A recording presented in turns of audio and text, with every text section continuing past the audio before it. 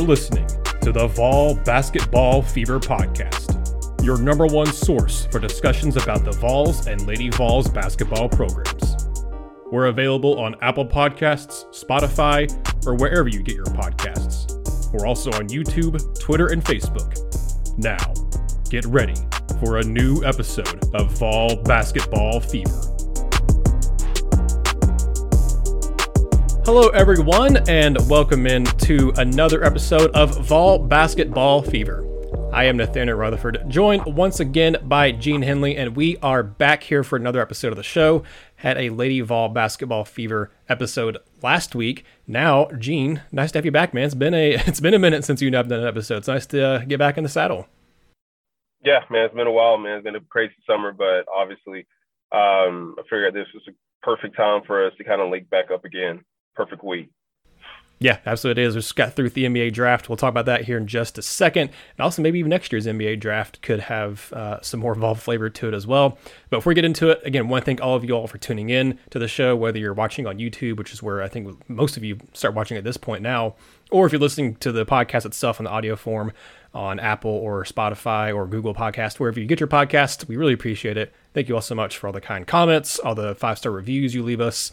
Whether it's on YouTube with the comments or the reviews on Apple or Spotify, you guys are very much appreciated. Thank you so much. Subscribe to the channel and subscribe to the podcast if you haven't yet, and leave the video a like on YouTube as well. That really helps out kind of the algorithm and help us show up more. And the more we show up, the more viewers we get, the bigger we can grow and bigger audience we can reach. So we appreciate that a ton. And again, thank you all for your support. Well, Gene, as I just said, as the main story here in Knoxville and Vol Nation is right now, Kennedy Chandler gets drafted into the NBA and the 2022 draft on Thursday night. Not as early as pretty much most people, I would say, were expecting. I know he was kind of falling in some of the draft predictions and stuff closer to draft time, but still, I think the majority of them had him in the late first round, kind of in the last 5, 6, 7 picks or so of the first round. When it got to the point where I think it was pick 28 or 29, I forget which one the Grizz had at that point, and they picked Ty Washington. I said, well, he's going to be a second round. That was the last team I thought that was going to draft him in the first round. What was that late pick by the Grizz? When that happened, I was like, yeah, he's going to go second round. And ultimately gets technically drafted by the Spurs at number 38 overall, but then he gets traded to Memphis. So, Gene, he ended up in the place where I thought he would end up and where I hoped that Kennedy Chandler would end up because he's from Memphis. I think the position there for him, he's friends with Ja Morant. He's going to be going there to battle for that backup point guard position because Tyus Jones is probably out of there this offseason for Memphis. Ultimately, that was to me the number one landing spot that I wanted to see him go to, other than, my Celtics, but I didn't expect them to draft. They didn't have a first-round pick, and they didn't seem like they were particularly interested in trading up too much to be too active to do it. Even though there were just like every year, it feels like there's a ton of trades on draft night in the NBA. Again, Kennedy Chandler was one of the players I was traded. I think Jaden Springer, was traded. He or Keon, one of those two guys were involved in a trade last year. And then 2 years ago or 3 years ago, I'm pretty sure Jordan Bone or Admiral were involved in a trade as well. So everyone, it feels like there's just trades about every other pick in the NBA draft just about. But Gene, clearly the big conversation point for Tennessee fans and everything is Kennedy Chandler dropping in the second round. And I posted this on Twitter because I was curious while it was happening, while his fall was kind of happening. And when he slipped into the second round, I was looking it up. We've talked multiple times on this podcast about how his height would be, the biggest detriment to him going in the first round, or him going, not being a lottery pick, not being a high first round pick, like him going kind of further down the line than people were expecting.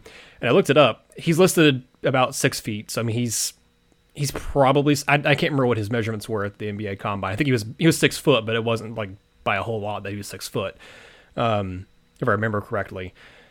I was curious, so I looked up the last 10 years, not including this 2022 draft. So from 2012 to 2021, the last 10 years of the NBA draft, how many guys listed at 6'1" or shorter have been drafted in the first round? It was 7. 7 players in 10 years. So 7 players, and there's 30 first round picks. 7 out of the 300 players taken in the first round in the last 10 years have been 6'1" or shorter.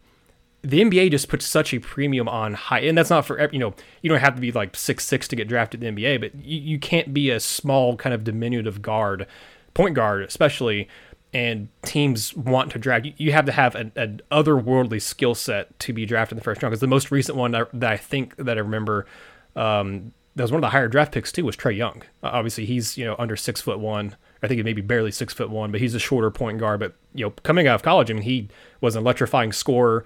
He was a guy who was getting double-double after double-double. I think a couple of triple-doubles as well in college while he was there too. But again, Kennedy Chandler had a great freshman year for Tennessee. He didn't have a Trae Young type season at Tennessee.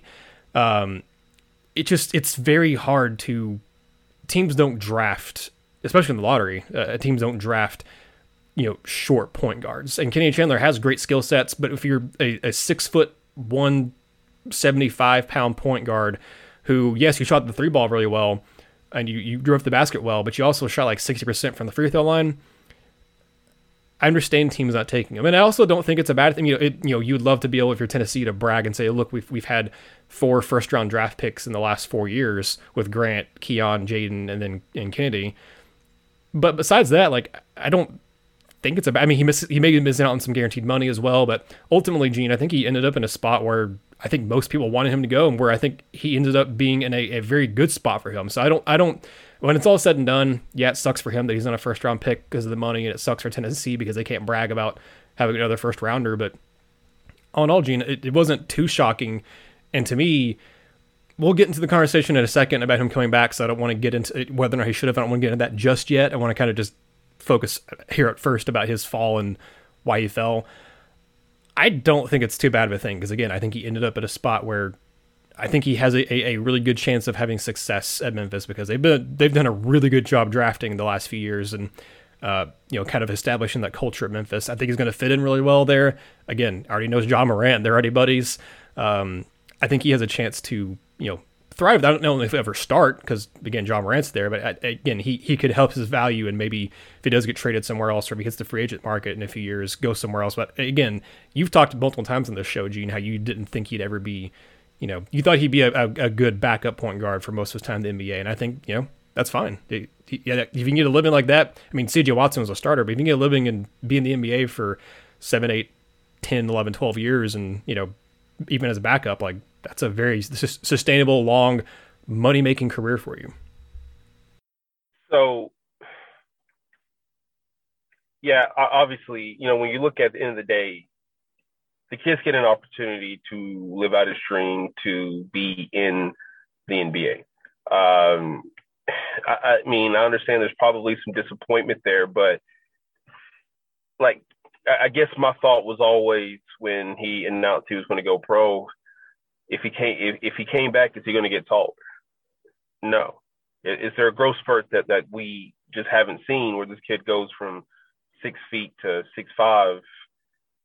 In the off season, I don't think that's going to happen. So you kind of are who you are. He's not that much different in size from Tyus Jones, but Tyus Jones is a solid backup point guard. And look, I mean, Tyus Jones had probably about as good of a freshman year as Kennedy did. And if I recall, that team won a national championship. I think he was on the 2015 Duke team. And so, what you're talking about is. Yeah, I think that's right. Anyways, but I'll look it up while you're talking. Yeah.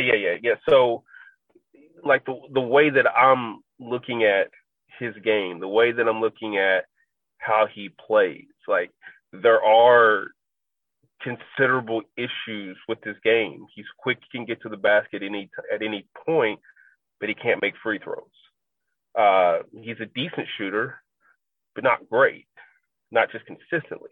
If you're only going to be 6 feet 6'1", you've got to, you actually have to be have some elite skill. I mean, people can make the comparisons to Trae Young, but Trae Young can shoot from 40 feet out. And Trae Young's a knockdown shooter essentially from 3-point range if he ever gets an open shot, which is very rare in Atlanta because they run the Allen Iverson offense. And so, what you're dealing with essentially is a guy who's going to be earlier in the year when they first got him, and I think it may have been last summer we were having this conversation. I said, look, man, Sharif Cooper went 40 and had a really good in his time playing for Auburn Mm-hmm. was good. He's sick. I was looking it up while you were talking. He's 6'1", 180. So and he went 40. Like, I think the only people that are surprised, I understand. Look, I think a lot of these draft projections are based off feelings, personal feelings, and not so much off of just knowledge of the game. Like, he's not Chris Paul. And Chris Paul's greatest attribute is his experience. Chris Paul would have a hard time getting drafted early first round in 2022. It's just reality. Yeah, and he's like the last of a dying breed of just like point guards that kind of get everybody where they're supposed to be and just run an offense and, pass it, cut away, get everybody in their right spots, know all of that stuff. Like, he's kind of just last of a dying breed, because now you just give the ball to your best athlete in a lot of cases, especially if they're short, and just tell them to go to work, see John Morant. Now, but if we want to fast forward this thing to Memphis, it's a good spot for him. Josh sits out a lot. Josh slight too. And we're talking about small people, but Josh 6'3" and has ridiculous athleticism, so that'll make up for that lack of size. I mean, Kennedy is not jumping over people and dunking on them in games. It's just not happening. But like, there's going to be an opportunity there for Kennedy at backup point guard, because backup point guard in Memphis it's almost like, let me try to make a decent comparison. I want to try to make a football comparison to it. No, let me do it this way. It's like being the backup point guard in Memphis is like being the backup to Anthony Davis with the Lakers. Mm-hmm. He's going to get hurt at some point. You just have to make sure that you're ready when he does get hurt. I'm not wishing this upon him. I'm just saying the way that John Morant plays, he's going to be nicked up. He's going to have to sit some games out, do the rest. Every single time that happens, Kennedy now has an opportunity to get out there and show what he's worth. Like, I don't think the day's ever going to come that he's going to be some elite starting point guard in the NBA. I don't think there's anything he could have done. Yeah, the shot percentages could go up, perhaps. I mean, maybe, but again, now if he waits a year, now he's a 6 foot, 100, maybe 175. I'll give him 5 pounds muscle in the off season. Now he's a 6 foot, 175 pound point guard who's now 2 years removed from high school. And in this day and age, a lot of times you're going to look at that and say, how much better is he going to get over the next 5 years? So now you're 2 years removed with that. Like, all the things that people are like saying could be reasons that he could have come back, could also be reasons that he just goes down to the G League and works on all of those things. Because you can look all around the league and see great G League stories. Just look at the Miami Heat. Just look at them. They're starting backcourt with G League players. Like, both of them. Like, there's opportunities to go down there and get better. And look, the fact of the matter and the ugly truth of it is, not all these kids want to go to school anymore. I mean, we could talk about NIL and all this, that, and the other, but not all these kids want to keep going to class. They just don't. Like, they just want to just kind of move on with their quote-unquote professional life. And if you're going to give me, what? I don't know what second-round salaries are. I'll just throw a number out. If you're going to give me $800,000 to play basketball 24/7, 365, I'm down for it. I don't know what Eves made last year. I don't know that. Obviously Eves and Kennedy did not play there, being played together, but obviously it appears that's nice that at some point Eves and Kennedy have crossed paths. And look, Memphis is an exciting team already. They're not going anywhere. And now you add an electric point guard. So we can talk about where he was, and obviously that's where it's going to be a lot of people's sticking point. We can talk about where he landed up in the draft in terms of placement, but I think I would prefer to look at just how he fits. And now you've added an electric piece to an electric team, man, with Desmond Bane. And I did not watch the draft last night, so I'm not sure who they took in the first round. I did see some back and forth between Desmond Bain and Kendrick Perkins and John Morant that I don't know, maybe because of something Kendrick said, but maybe they took Trevor Kills. I don't know. That was the conversation. It was about Trevor Kills, and apparently Kendrick Perkins compared Trevor Kills to Desmond Bain, and Bain took offense. So, but whoever, I mean, like if they made moves, I know they got rid of a guy, sent him to Detroit, if I recall.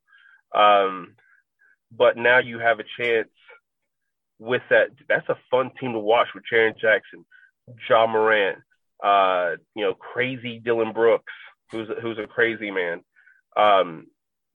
You've got great pieces there. They're a fun team to watch. Memphis is an electric place to play. And now Kennedy Chandler has a chance to go back home and play in front of that crowd for the first time in 3 years? Mm-hmm. I know he spent at least 1 year at Sunrise. So now and to me, that matters far more. Where you sit, we never have a problem having these conversations when it comes to NFL guys. We immediately go to what's the fit? How does it look? But right now in this moment, we want to focus on, he should have come back because he went 38, as opposed to, how does he fit in where he's at right now? That's where I think it's the greater conversation, because I always thought it was a little bit of fool's gold with people who just wanted to make mock drafts and just said, he was a 5-star prospect, so we'll throw him first round, because I never once thought that he was a first round pick. And I don't mean that as a knock. Let's just look at the league.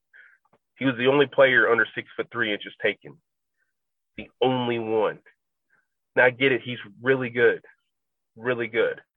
But you also have to look going forward, and a kid who doesn't get to the foul line a lot, who doesn't make his foul shots when he gets there, and can run hot and cold as far as 3-point shooting, as well as decision making, which although it got better as the season went along, was not always great. There's a lot of things that you can question, and you have to be, if there are already things going against you in life, which in Kennedy's case is his size, then you have to have a spotless resume otherwise. And he didn't. And so, but the fact of the matter is, he still ended up exactly where a lot of people wanted him to go, in a great spot where he's immediately going to get a chance to go in and play. Yeah, and you mentioned two things there that I wanted to hop in on too. You mentioned the money, and you mentioned the fact that he could now focus on basketball 24/7. I saw different comments and stuff saying he could have if he come back to Tennessee for another year. Look at what Tennessee could do with NIL and stuff. You just mentioned. He's not going to be making the multi-million-dollar per year like he would have been if he's a first-round pick, but he's going to be making plenty of money on just his the regular deal he'll get there, whether it's a 2-way contract or whatever he gets with Memphis. You also have endorsements. He's got stuff that he can do that. Yes, while you have NIL in college now, it's still not a free for all. He has an opportunity to still make more money as now a rookie in the NBA than he would have if he come back to Tennessee. And as you just mentioned, he can focus on basketball 24/7. He couldn't do that at Tennessee. You can only have so many hours technically only so many hours in a day in a week. You can do basketball stuff as a student athlete, and you also still have to go to classes and stuff. The best way for him to get better and improve his game is to just keep playing and to just keep learning. Because like you said, he's not going to grow even if he grows another inch. Is there really that much of a difference between a 6'1" point guard and a 6-foot point guard? Not really.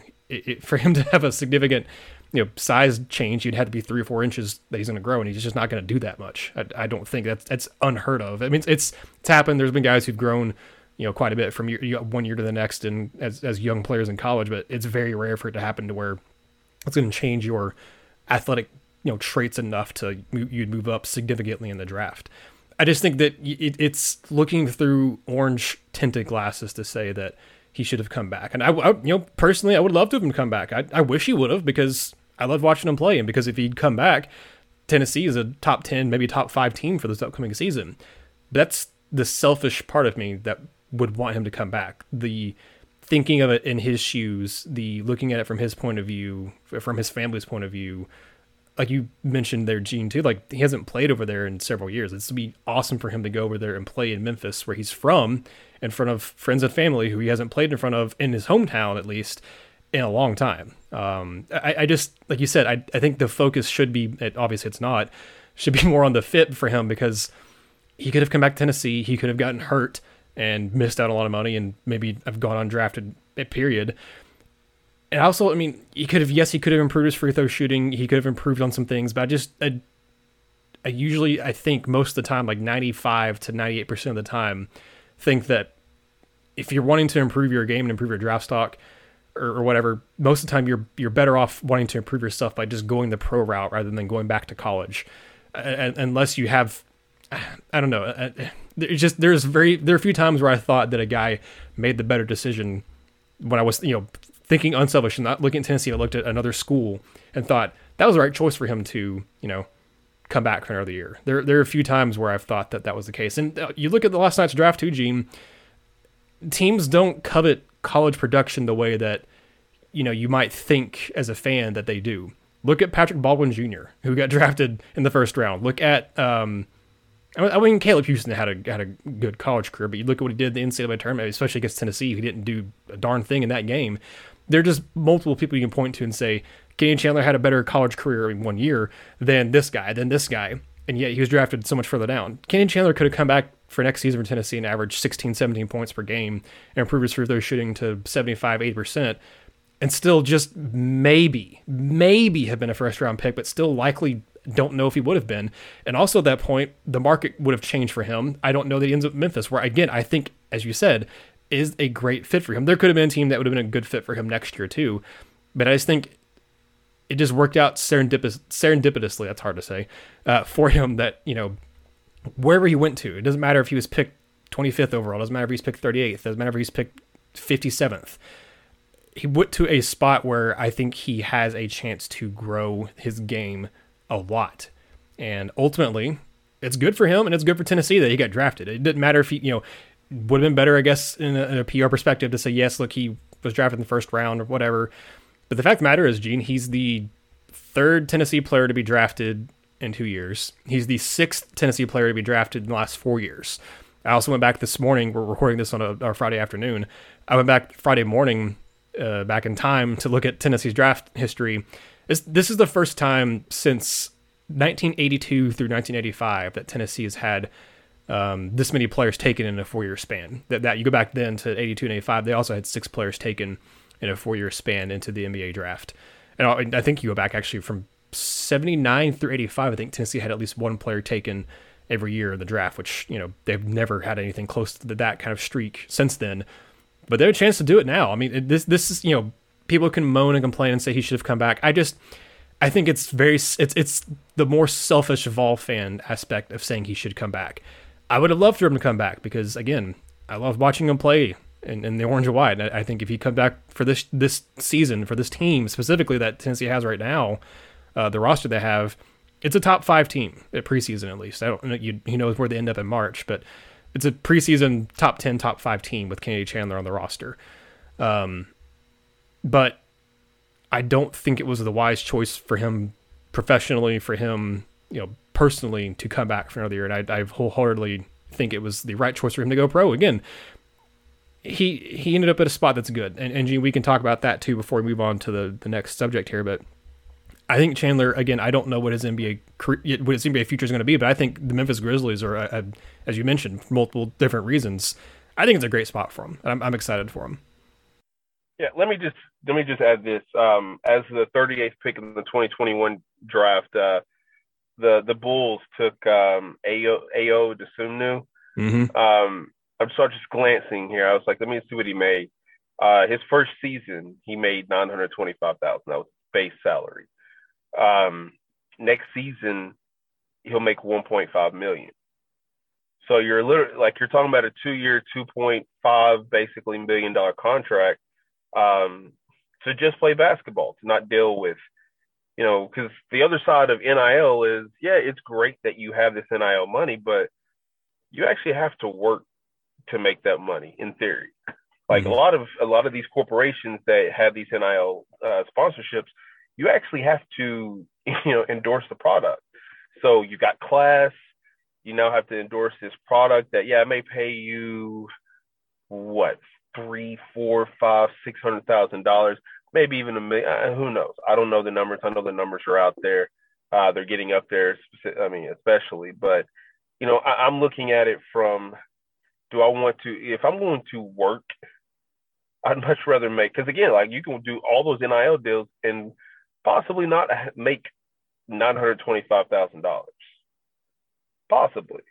I don't know. I mean, Tennessee is now, I've been very, very impressed by how Tennessee has invested in its brand of basketball now. Mm-hmm. I'd imagine somebody like Grant Williams prior to the 1920 season would have, or the 1819 season would have been well compensated. Admiral Schofield, the same thing. The rest of the guys, probably not so much so, but those are the two faces of that team. Those two guys. And so, like, you're looking and seeing, like, the investment that's being made, especially from the people who make those decisions. Because I don't know who, I guess Josiah and, Santi are the face of that team now, which is fine. I mean, Kennedy would have not, I don't think, from a fan perspective, Kennedy would never be the face of this team. He would have, So. Yeah. not until Josiah and Vescovy leave. Mm-hmm. Like, they just wouldn't be. So you're like it or not, we can argue who's a better player. That's fine if you want to do that. But these decisions sometimes are made by the people who, the question at the end of the day is, who has the best social media following, blah, blah, blah, blah, blah. So I say all that to say, like, now this kid has a chance to essentially make, provided he's, he makes the active roster and everything's fine there, chance to make, $2.5 million fully guaranteed to just play basketball. Like, I don't care if he goes to, I can't remember exactly where their G League affiliate is at, but, and like, yeah, and we can all, we can all sit here and talk about Keon Johnson and Jaden Springer and where these guys ended up at. But look, at the end of the day, if they don't want to do school, they don't have to do school anymore. Like that. And, like the NCAA, the NBA was able to get a year of exposure out of those guys, by those guys going to Tennessee and playing. Same thing with Kennedy Chandler, where people got a chance in the tournament to see just how special this kid is as a player. But regardless of how special this kid is, he's still 6 feet tall. Mm-hmm. I saw Stetson Bennett in Chattanooga a couple weeks ago. I saw pictures of him. He was a speaker at the banquet that we had for our newspaper. Stetson is a small guy. But obviously he's also the national championship winning quarterback of one of the greatest football teams that we've seen in history, specifically defensively. I understand, like, he had a productive 2021 season, but he ain't a pro. And if you're small, you're going to be small. Yeah, he's 5'11", by the way, for everybody who doesn't know. The knocks that are going to be, the knocks that are going to be against him now will be the knocks that are always going to be against him. Some of those guys, occasionally, one of them overcomes it. But, and for everything that everybody's talked about, the NBA will pick on small guys defensively. And that's a problem, too, which is why you can only play these guys certain times. Great defenders at 6 feet tall just don't exist. At one point, statistically, Trae Young was the worst defender in the NBA. Mm-hmm.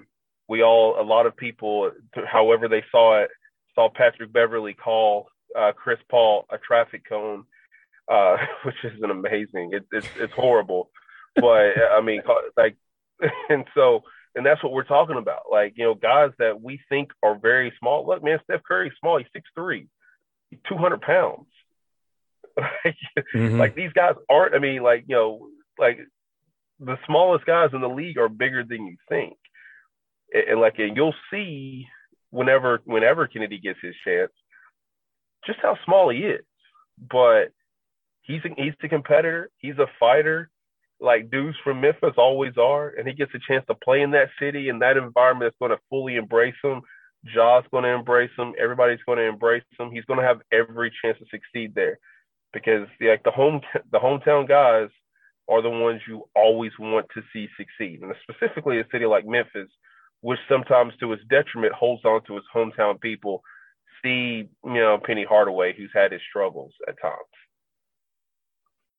Yeah, I mean, again, like, just saying that he's short, so he's not going to, again, we're not saying that he's not going to have success, because there are, like you said, there are exceptions. Trae Young is an exception. He's a 6'1", like 165 point guard who had a phenomenal year, but you also mentioned his defensive deficiencies. There are other guys. I mean, Peyton Pritchard for the Celtics. I mean, he's a short guy. Again, backup point guard, but he's a short guy who, has had a better career than I already expected him to have in the NBA. Again, he's still only his second year, I think, for the second or third year for the Celtics at this point, but he's had a better career than I thought he would coming in. But I also thought he was undervalued for where he ended up going in the draft. But just because he's short doesn't mean he won't have a good career. You mentioned, at quarterback, Stetson Bennett. Russell Wilson is a 5'11" quarterback. But the majority of quarterbacks are 6'4", 6'5", 6'6", and there's always a big deal when they're not, and it's always a big deal when they have small hands. Think back to Alex Smith, and then I forget who the kid is this year they're ragging on for his small hands, but yeah, Kenny Pickett. Like, it's always a big deal when they don't have the elite measurables. Kenny Chandler just didn't have the elite measurables, but yeah, like, again, I don't want to beat the dead horse too much, because I feel like, this has been the biggest talking point, for the past, well, not quite 24 hours at this point, but it's been a big talking point. And, I don't think that it will, by this time next week. I think we'll have all gotten over it and everything, but I just don't think him coming back to Tennessee was the smart move, even if he didn't go first round. I just don't think that he would have bumped the stock enough to where it would have mattered a great deal for next year's draft. But we can talk all we want to about this year's draft and Kennedy Chandler stuff. I kind of want to look ahead a little bit, Gene, to next year's draft, because there's already talk about Tennessee having another player or two, or probably not three, but at least a couple more guys going into the NBA next year. We're getting to kind of see. It's kind of nice to see some actual possible rooting interest for Vol fans in the NBA. That hasn't been the case for a very long time. There was about a decade there where Tennessee didn't have anybody drafted to the NBA. Obviously, you had a guy like C.J. Watson who wasn't drafted into it, but he played in the NBA for, I think, 10 years or so as a starting point guard for most of it. But between Marcus Haislip and Tobias Harris, I think there was a 9-year drought there where Tennessee didn't have anybody guys drafted. Guys would go in there like like C.J. Watson, but they weren't, I don't know, the NBA interest wasn't there for Vol fans. Now you have Grant Williams, who just got to the NBA Finals with the Celtics and seems like he's going to, continue to be a big bench piece for them. You have Kennedy Chandler, who I think could turn into a nice bench piece for Memphis. I'm interested to see what Keon Johnson does. He get to play a lot more down the stretch because Portland was, purposely tanking and playing with the young guys. Does he use that to, get more playing time and be a regular starter or a regular kind of sixth man or something like that? What does Jaden Springer do? There's obviously been Tobias Harris for a long time, but I just don't think Vol fans had as much connection with him because he was a one and done, and he was a one and done in Bruce Pearl's last year, which was a disastrous year. If he'd been on a different team, I think there'd be more connection to him, but I just don't think Vol fans have cared as much about Tobias because of when he played and the unfortunate circumstances around that team. But you have more rooting interest into the NBA now than you've ever had, or at least in my lifetime, for Vol fans. You can have some more of it again next year for Tennessee, Gene. One of the things I wanted to bring up was Paul Biancardi, who does he's a national recruiting, national something for ESPN. He does a lot of NBA stuff and scouting and NBA draft stuff for ESPN. He was on the Sports Animal WNML this week, I think on Sports Talk. I know Vince Ferrara was one of the guy I heard asking the questions and stuff when I went back and listened to it.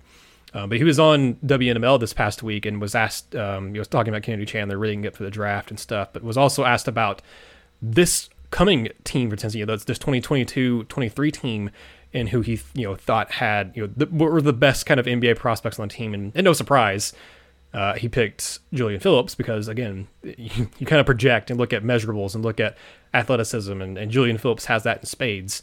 But there's a couple of things that he said, Gene, that really stood out to me when he was talking about Julian Phillips, and that was that he believes that he's going to be a lottery pick.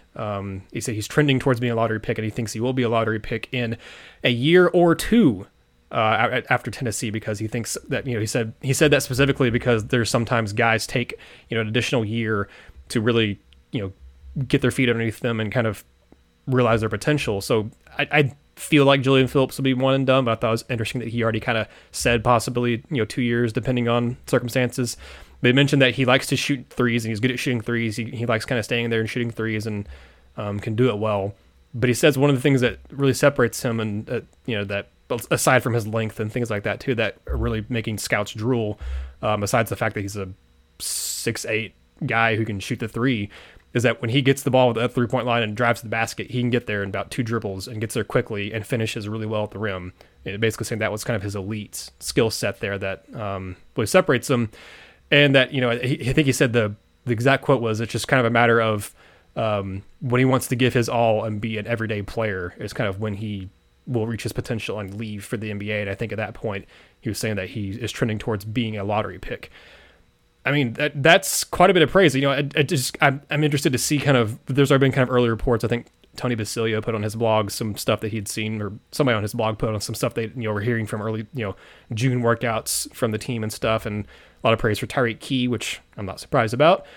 Me personally, I'm not surprised about it. There are already kind of some nice returns about Julian Phillips and his work ethic and everything. And I talked to his head coach at Link Academy here on the show, I guess month and a half, whenever he committed and signed with Tennessee, not long after that. I talked to his coach from Lincoln Academy. He mentioned that he's a hard worker and that he just seemed like he's going to be a good fit in the locker room for Tennessee in the way that Rick Barnes, the guys he goes after and their work ethic and their grind and stuff. But Gene, I mean, it's too early. We're in June we just finished up this draft. We there's no idea to know, what his ceiling is, what he's going to do and if he's going to fulfill that potential or not. But I mean, Tennessee's never had an NBA lottery pick because, I mean, you go back, like Bernard King was, I think, 7 overall, but they didn't have an NBA lottery back then. Tennessee's never had a lottery pick. The highest a Vols been picked in recent memory was Tobias Harris at number 19 overall. Most of the guys who've gone in the first round for Tennessee have been in the 20s.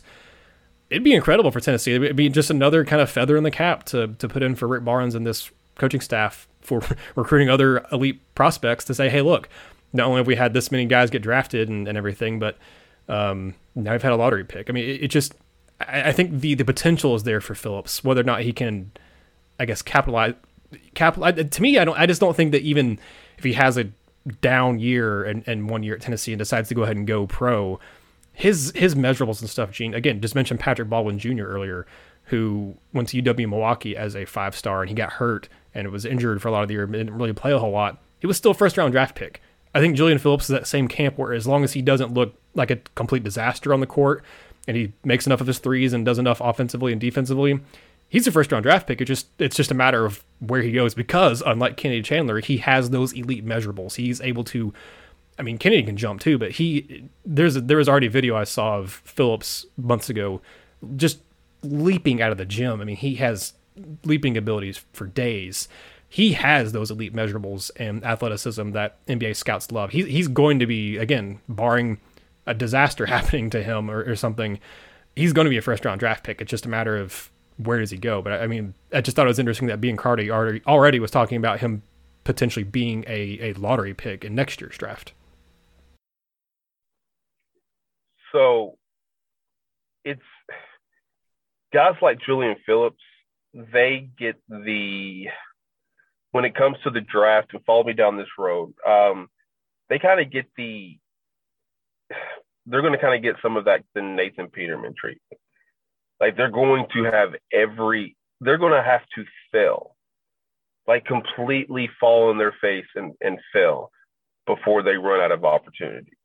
And so like the standard for Kennedy Chandler was so much higher than it's going to be for Julian Phillips. Like Chandler was going to have to average 27 points a game, 9 assists all season long, dunk on, Kentucky's bigs, dunk on the LSU bigs. Like he was going to have to be just outrageously good, in my opinion, of course, to be a first round pick. He was going to have to so far exceed just simply being the number 1 point guard in the country. And that sounds stupid to say, but it's true.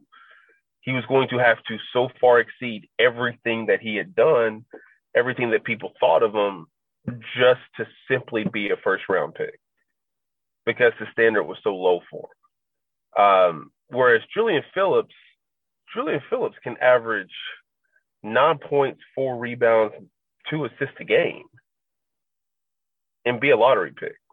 Mm-hmm. Like because it's not the stats that are going to get him done. It's like, how does he get them? If he can shoot like 38% from three, and shoot enough of them to where, don't just say, well, he shot 38%. Well, he was 3 for 8. Like, if he shoots like a decent amount of threes, which you're telling me that he does, according to what the ESPN guy said, like if he shoots a decent enough number of them and shoots them at a decent clip, that's great. If he shows his explosiveness and getting to the rim, that's great.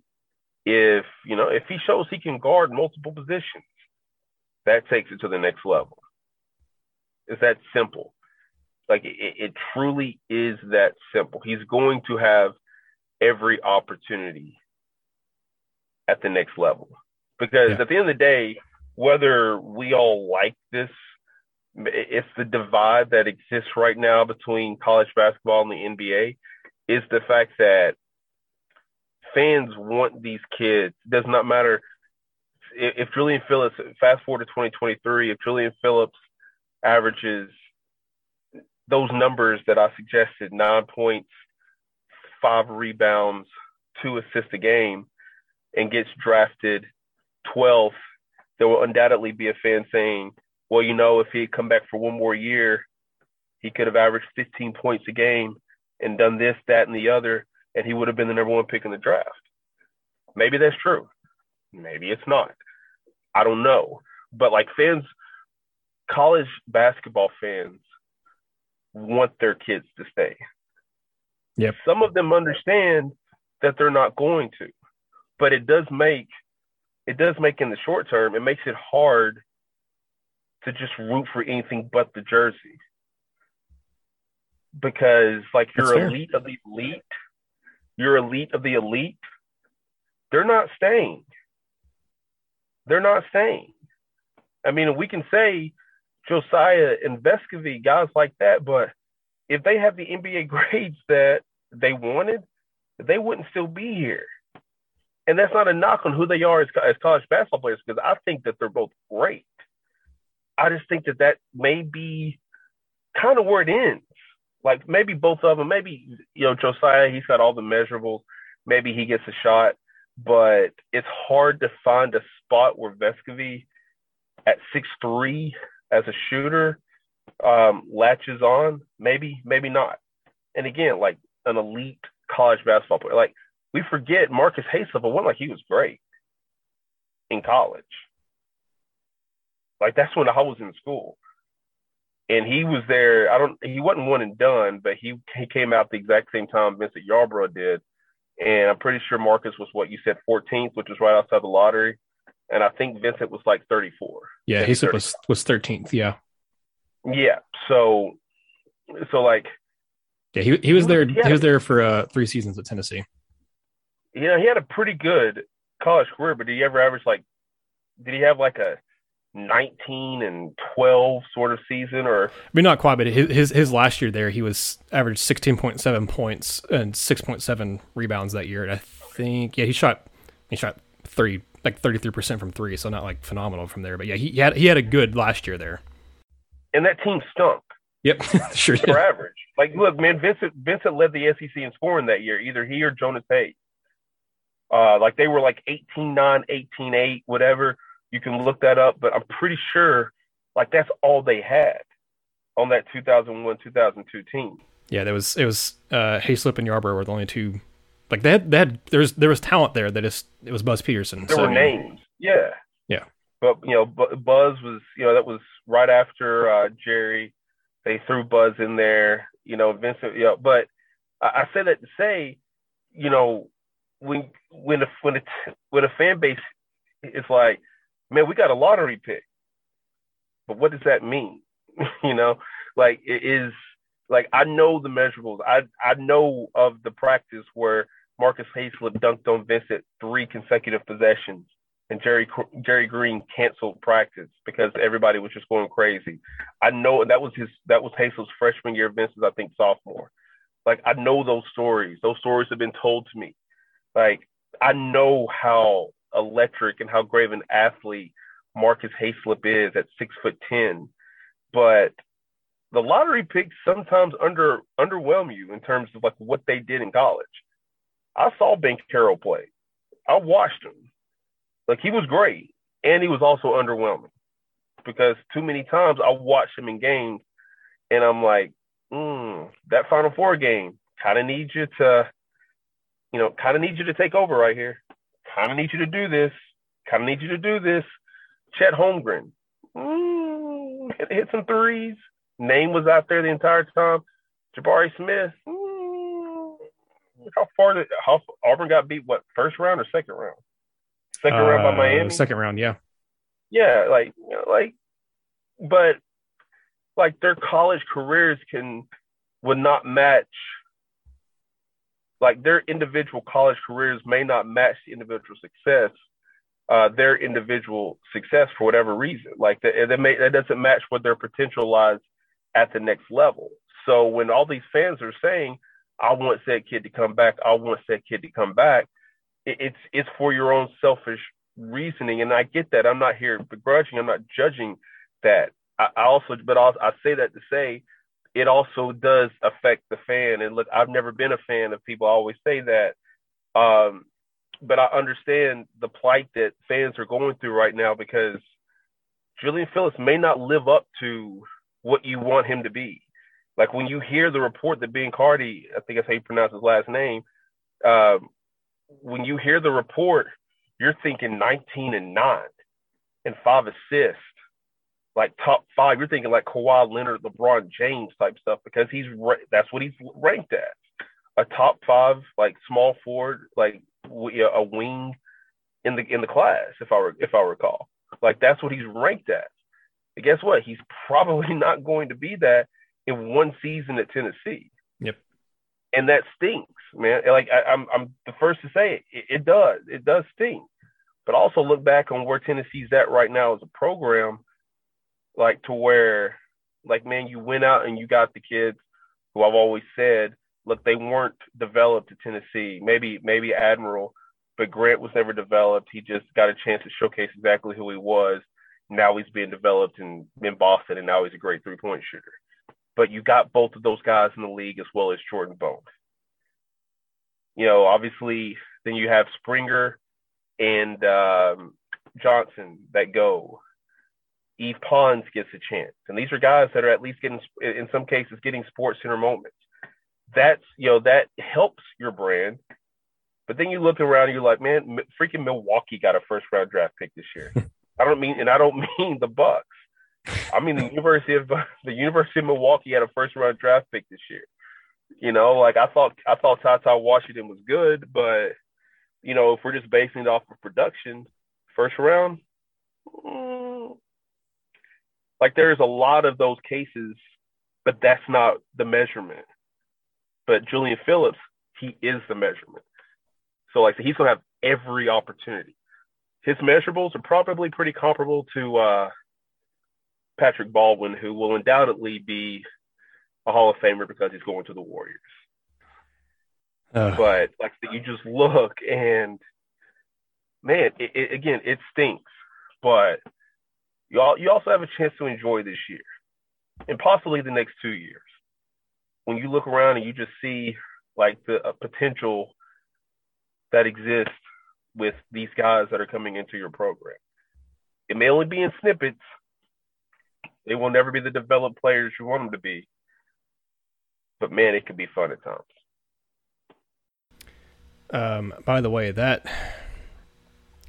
don't know if there's a better choke job, but a guy who wasted more talent on a roster than Buzz Peterson, because you go down a rabbit hole looking at that 01-02 season, because Jarvis Hayes led the SEC in points per game at 18.6.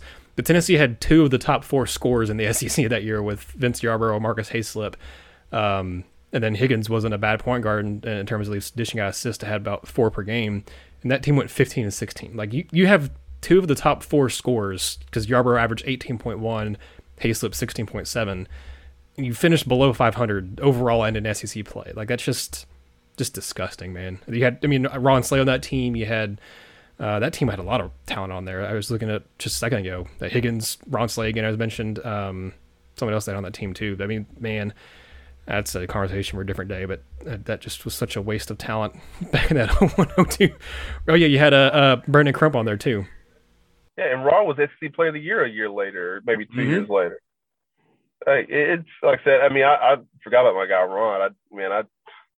I think that was the year he got hurt, wasn't it? Where he 0102 was the year he got hurt. Yeah, it was. Yeah. So I mean, maybe that played into it some too, but I don't know. But no, like it didn't that much, because I'm always going to be of the opinion that if you have, like, those weren't two freshmen. Like, I don't care. Yeah. I don't care what the era of basketball is. If you have experienced wings, if you have experienced players, you should be competitive. Like, I will always say that. And look, man, everybody can have the discussions they want to have. You know, people feel like, man, Vince is always going to be my guy. People that I've tried to talk to me about have just talked about his motor. I get that, but you're also talking about a kid who's a senior, who was top 10 in school history, if not the all-time leader in steals. Like, he produced. Marcus Hayslip produced. And what else did you get? And that's, and like I said, and John, who still lives in Knoxville, produced. Knocked down three-point shooter. Like, those are guys who existed on that thing. Like, that'll be one of the all-time just, how did that happen, man? How? But again, I say all that to say, it just goes back to what I was saying. Like, Marcus, well, people will look at, well, they were 15 and 16. Well, guess what? That dude also has a 40-inch vertical and he's 6'10". We'll take a chance. Yeah. Julian Phillips is 6'8". I suspect has a pretty nice little vertical. Obviously, he's explosive and he likes to shoot threes. And I think he can do so at a pretty decent clip, especially if guys like Edwards can get him open looks. Edwards and Ziegler can get him open looks. And whoever else can be added into that guard discussion. Like, all those things can exist. You know, like, he's going to have every opportunity. I said, if he averages 12 points a game, look, man, I'm a one-time Bulls fan. I think I've realized I'm just no longer a fan of them, just as Tom has just taken it away. I guess that's what's happened, because I just really wasn't invested in them. Man, like 2 years ago, the Bulls took the sixth man from Florida State. Golly, man. I remember that happening. I think that was the final nail in the coffin for you, wasn't it? Yeah, I'm telling you, like, that's so don't think it's all about the production. Don't think that the kids who average 24, 25 points a game are the ones who are going to get all the looks, because guess what? Everybody loved Drew Timme. Timme got his NBA feedback and went right back, didn't he? Yep. He went right back to Gonzaga. I mean, if that was also the case too, I mean, Grant Williams would have been a lottery pick because he was a two-time SEC Player of the Year. I mean, if you just took into account college productivity, Grant would have been a top 14 pick in the draft too. Right. And at some point we're going to understand that. And like, the things that you want to matter don't matter nearly as much as you want. And whether that stinks or not, like, the thing about college football is you have multiple years to figure this stuff out. Although even now they're doing that, because I'm pretty sure the DB from LSU hasn't been good since 2019 or 2020 or whatever it was. And he was drafted like third. So at the end of the day, produce, like, win the genetic lottery. I mean, I hate to say it, but that's right, kind of what it is. You kind of have to win the genetic lottery, and some do and some don't. And I hate that's where you hate it for Chandler, but you look at it from the other side, and Phillips is like, it's whenever people always make the comment, well, if I was such and such, if I was 6'10" and and I could trip like that, I'd be. Maybe you would, maybe you wouldn't. I don't know, but as I said, Phillips is going to have every opportunity. He is going to have to completely fall on his face this year. Shoot like 22% from three. Show an inability to guard. Like, those are the two things that will not get him drafted. But if you see him have a game where he hits 5 threes, bye. I wanted to kind of close out here, and I think it's a conversation to have in another episode where we have more time to talk about it. Just kind of like the expectations for Phillips in his freshman year, because I went back to look at, he's rated on the 247 composite as the number 12 player, in the country. So what if other number 12 players done, just to kind of give a look around and see. Last year's number 12 player was Peyton Watson, who's a 6'8", 200 kind of forward, kind of built similar to what Julian Phillips is. Went over to UCLA, played in 32 games this year, averaged just under 13 minutes per game, so didn't play a ton, didn't start any of the 32 games he played. 3.3 points, basically three rebounds, and only shot 22.6% from three and just under 70% from the free throw line. I think he's coming back for another year. I don't remember him being a draft guy.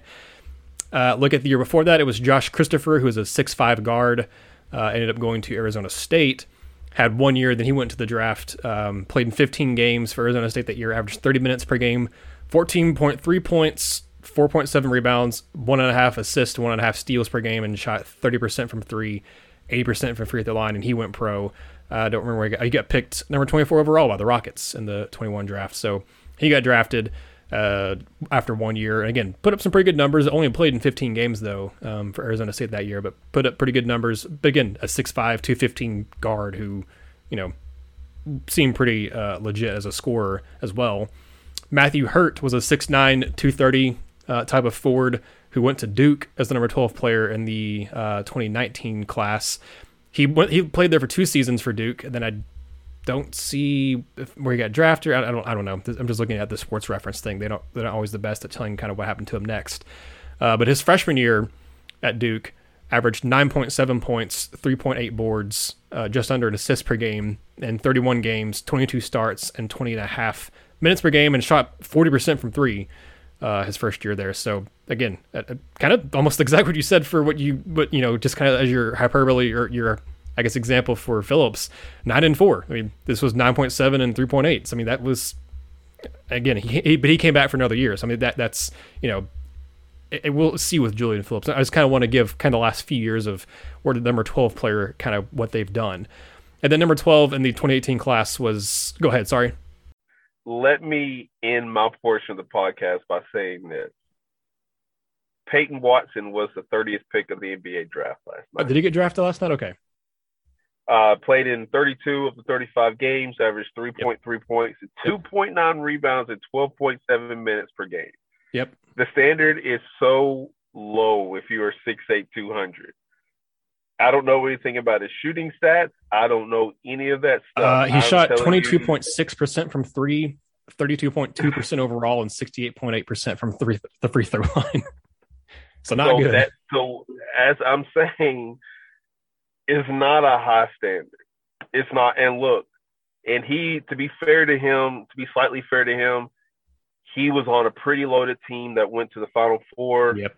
Mm-hmm. In the COVID season, and had Juzang was back, the point guard was back. They had the lefty, and I think he was number 1, was back.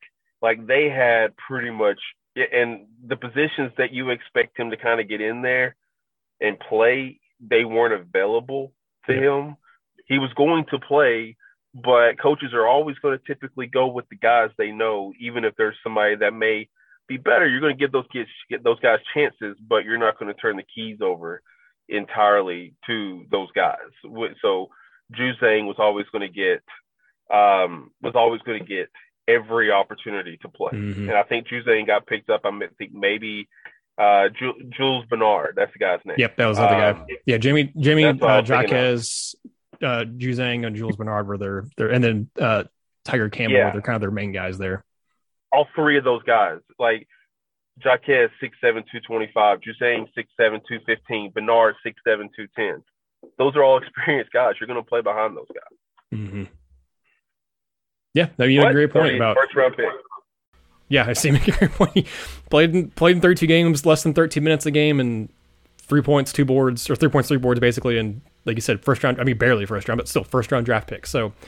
Yeah, the last one I was going to mention was number 12 in that 2018 class was Ashton Higgins, who played at Kentucky in his first year. Obviously, a different position as a point guard, but 7.7 points, 2.6 boards, 4.5 assists, 1.6 steals, and but only shot 27.5% from three. He ended up going into, I think he went to the NBA. Yeah, he's in the NBA. He I don't know what he's doing in the NBA, but he went up there.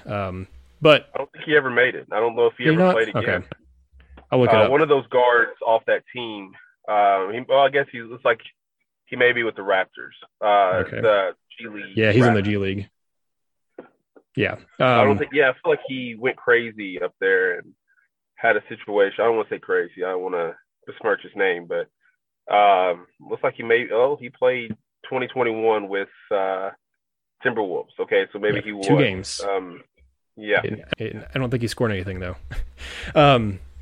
Yeah, though. I mean, I didn't realize he was the cousin of former NFL running back Ronnie Brown. That's interesting.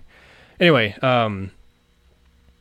yeah, I mean, like you said, college production matters some.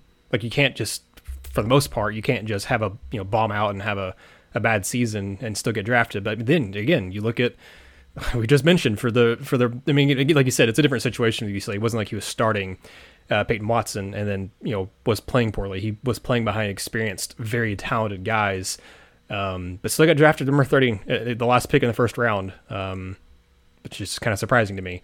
I didn't realize that happened last night, or just wasn't paying attention when it happened. But anyway, it just, like you said, you get so much benefit of the doubt if you're a 6'8", 210 forward who can shoot the three and also finish up the rim. Like if you can do those things, you have so much benefit of the doubt, and scouts love you. So Gene, it's been great having you back on here, man. Looking forward to hopefully doing another one next week. Might do a mailbag one because I'd like to hear some of your all's questions, because I'm sure you have ones about Kennedy Chandler, Julian Phillips, and also just players in the roster for this next season, maybe recruiting questions and stuff. So I'd love, I'm going to go ahead and say it now. It'll be whatever we do next week will be a mailbag episode.